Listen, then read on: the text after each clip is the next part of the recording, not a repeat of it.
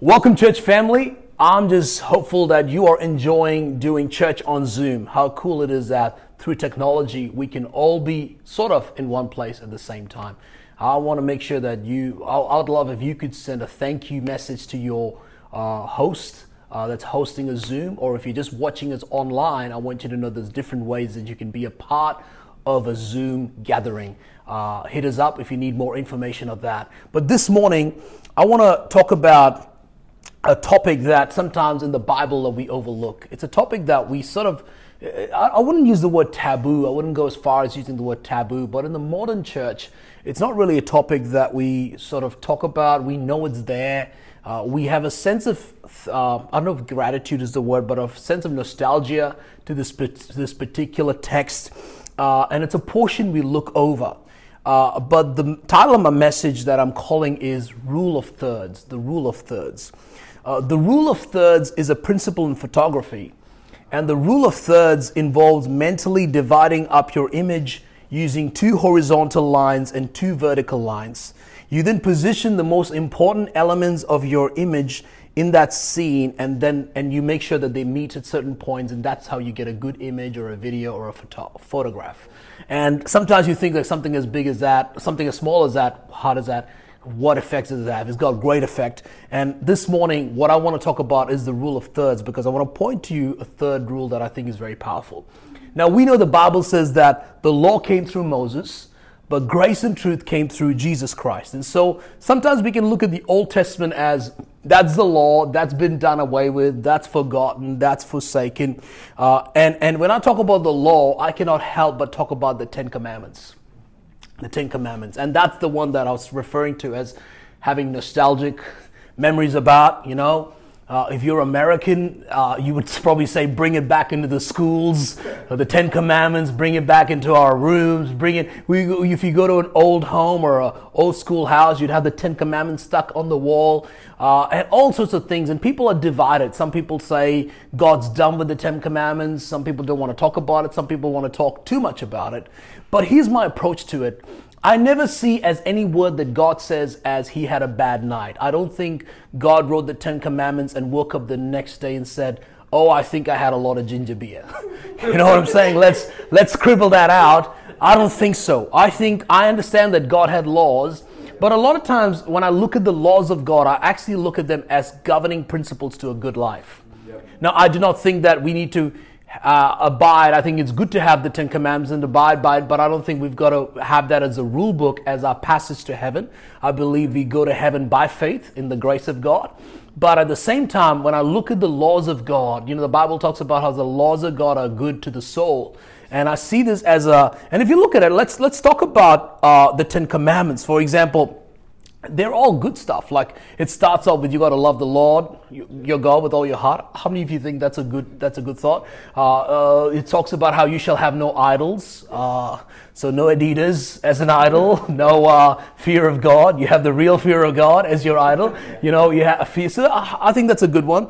Do not murder. I think that still works in the 21st century. I think it's a good day when you haven't killed anybody at home. Do not steal. I think that's okay. I know some of us like the thug life, but there's something called the saved life.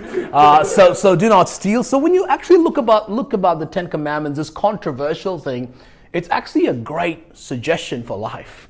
It's a great principle to live your life on. I guess it's a good day when you're not stealing or committing adultery or murdering people. I think you are what you call a good citizen. In fact, they say that most of Western law has been built on the premise of the Ten Commandments. But what I want to do this morning is I want to zoom in, talking to our Zoom community. I want to zoom in on the third commandment. On the third commandment. And that's why I call this message the rule of thirds. And I want to focus on the third commandment. So I want you to picture, before we read what the third commandment is. So the first commandment is, you shall love the Lord. You shall not have any other idols. And you shall not take the Lord's name in vain. So those are the first three, right? Now, I would assume the fourth commandment would be something like, you should not murder. Right? If you're looking at a priority list, like the first three was about God. So how many of you think God's a bit important? So God gets the first three. We get it.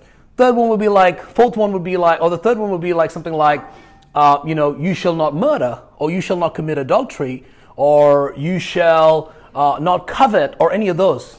But the third one shocked me, and this is what it says in Deuteronomy chapter 5, verse 12. It says, this is the third commandment, which I believe is a priority to God. This is what it says: observe the Sabbath day to keep it holy, as the Lord your God commanded you. 6 days you shall labor and do all your work, but the seventh day is the Sabbath of the Lord your God. In it you shall do no work, you nor your sons, nor your daughter, nor your male servants, nor your female servants, nor your ox, nor your donkey, nor any of your cattle, nor your stranger who's within your gates, that your male servants and your female servants may rest as well as you. I find it interesting that the third commandment, after God talks about himself, is rest. And he's not just talking about rest, but he's talking about rest and worship. Rest because it's an act of worship. Rest because you have a day of worship. And I think it's because when God created the heavens and the earth, it says that on the seventh day he rested. God rested God rested after creation. And I think the rule of thirds is so important, is because God is saying, literally this is what God is saying: if you refuse to rest, you're telling you're bigger than me. If you refuse to rest, you're telling me that you're better than me. If there's one person who really shouldn't rest, it's God. That's right. He's got all the reserve energy, all the power. He's almighty. That's what they call him. He's almighty. He's all powerful.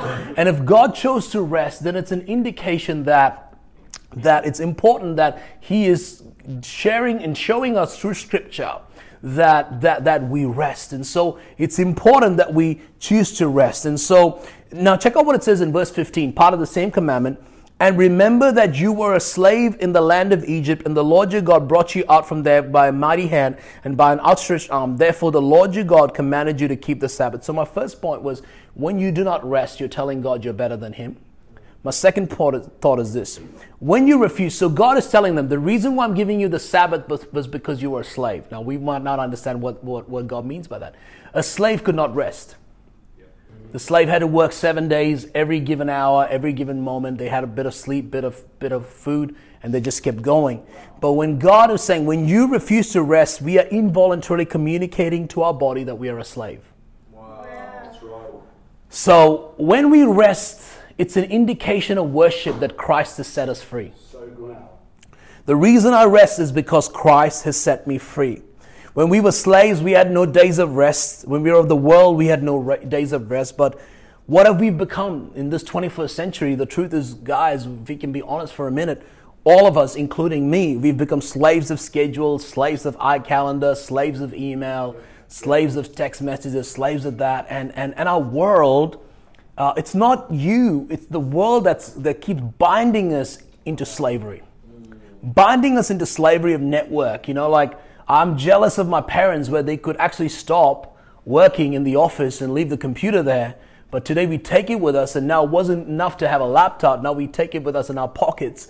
And it's this constant thing. And so we got to be aware of it, that when we rest, it's, when we don't rest, it's sort of saying, body, you are a slave. And it actually does something to our mind. It actually does something to ourselves, saying, I'm a slave and a slave. So you are conflicted. And some of us struggle with our identity in God, because we know God as a master, but we don't know him as a father. And we will always struggle to know him as a father if we don't have... Now, some of us are listening to this and we're like, yeah, I get that. But there is an area in all of our lives where we might be bound to. For some of us, it might be ministry. For some of us, it might be works. But what is that area in our life where we're bound to? Where we're saying, I need to let go. I need to release. I need to reflect. I need to just allow God to breathe in me. I need to restore myself. The Bible talks about how he leads me beside still waters. He restores my soul. It's in the place of rest that God can restore. It's in the place of rest that God can refresh. And here's the thing, when I do not, and here's my third point, and the third point is probably where I'm going to spend the longest time, is, and this is the dangerous one, this is a bit of a, not dangerous, but a bit of a warning one, and this is what I've learned personally, that when I do not rest, God will make it happen. When I do not rest, God will make it happen. There's a section in the Bible in 2 Chronicles, it's a whole chapter. But the last part of it, I remember in 2010, I think, it was the first time I met up with Pastor John Bevere. We were in Pastor Shane's office, And it was my first time meeting him. He had heard of me before through his wife, but it was our first meeting, and we were just getting started. We were getting to travel a bit more, and I thought he would give me like the 3 keys of great ministry and the 3 keys of growing your profile and the 3 keys of doing this. And all of a sudden, as we were talking, he opens his Bible to 2 Chronicles and starts showing me the scripture that I'd never seen before. And it's an interesting one, but in 2 Chronicles chapter 36, verse 20, it says, and those who escaped the sword, so this is talking about the fall of Jerusalem. Those who escaped from the sword, he carried away to Babylon, where they became servants to him and his sons until the rule of the kingdom of Persia. So I want to explain it. So I don't know if you know this, but Israel's been through a few battles. As I shared a couple of weeks ago, I went through a war myself. I grew up in a country that went through the Gulf War. Whenever a country is occupied, it actually makes sense for the king occupying or the leader or the commander occupying that country to possess that country. So they occupy that country for the land, for the wealth. In the Middle East, it was the oil. Some places it was maybe diamonds. There's always some agenda where they're taking land. I never understood why in the book, in Israel, when Israel got attacked by the king of Persia, he took all the people from there and left the land empty. Like, that is the perfect recipe for overpopulation. If anything, he should send his people to that land, go make houses, go build skyscrapers, go build, schools, orphanages, and hospitals, whatever. He leaves the land, but then check out what it says in verse 21. So it says, let me read 20 again so they get it. Those who escaped from the sword, so in other words, people that weren't killed, he carried away to Babylon, where they became servants. So remember, these guys were sons. God saved them. But they went back into being servants because they were already behaving like servants. They became servants to him and his sons until the rule of the kingdom of Persia, verse 21. Now check it out. To fulfill the word of the Lord by the mouth of Jeremiah, until the land had enjoyed her Sabbaths. As long as she lay desolate, she kept Sabbath to fulfill 70 years. Wow. See, what you may not understand is in the book of Numbers, God actually says that it was not just for humans to enjoy Sabbath, but it was also for the land to enjoy Sabbath. But the way the land was to enjoy Sabbath was that they would work the land for 6 years and rest at 7. Then another 6 years, then rest at 7. Then another 6 years and rest at 7. So one generation comes along, maybe they're 10 generations down the road, and they're like, hey, we're producing all these grapes, and the winery is really taking, we're now exporting it to Damascus, and there's a lot happening. And the son comes up to the dad and says, Dad, what is this whole 6-year thing? Everyone's talking about the 6 year, but next year, if we add this specific fertilizer, we can make it another 7th year. We can have another year of increase. So they do another year, and then nothing happens. And they look up. God's not punishing. No angels coming. No angel of death. So then they go 6 years, and then the 7th year they do it again. And the next generation comes along. They do 6 years. 7th year they do it again. How many years? 490 years. They thought God forgot. Sometimes it takes God 490 years before He imposes what He's expected of us. Wow. And Israel ribbed God 490 years, and of that 70 years of rest. And so God said, you know what? If you don't know how to take care of your land, and you have made your land your slaves because you treat yourself like slaves, I'm going to make you exactly what you're supposed to be. I'm going to make you a slave to sin. See, sometimes some of us struggle with lust and sin and addictions, not even because we're bad people, but because we're just so bound by everything else. Wow, that's great. If we treat our schedules like slaves, we become slaves. And we end up being slave to addictions and habits and mindsets and thought processes that are really not of God. And I want to just encourage us, and here's why I'm trying to say this message. This is a real, I don't know if this is a prophetic message, but I wonder if this global lockdown has to do with all of us just having a Sabbath. If I can take a moment and talk as a pastor, when I look at the Western church, I feel we are just constantly this event and that event. We're jumping from events to events, and people are just being more and more bound. I'm not seeing people being free. I'm not seeing people being healed. I'm not seeing the most bound people are in churches at times, and I'm looking, and I know that we should pray for safety and protection. But when I look, I am rejoicing inwardly at what God is doing in all our churches, including ours. I'm saying, God, thank you for pressing the reset button. Thank you, Jesus, so that we can just worship you without, when's that coming? When's this happening? Like those projects and councils and this and that. I know we got to do all the things by the book, but sometimes can the church be the church? Can people just be people? Can humans just be humans? Can we just live and enjoy and celebrate and enjoy the good things in life? I mean, when was the last time we looked into the clouds and saw the glory of God?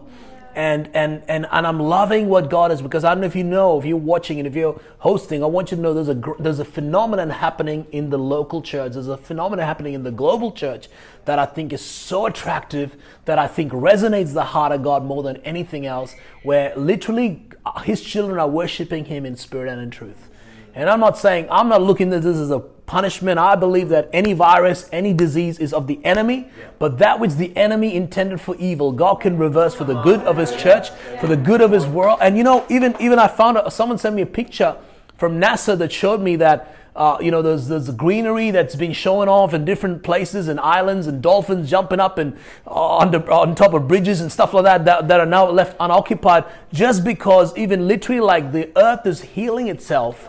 As we are just saying, we've got to pull back. We've got to pull. I've asked the question, where is our world going?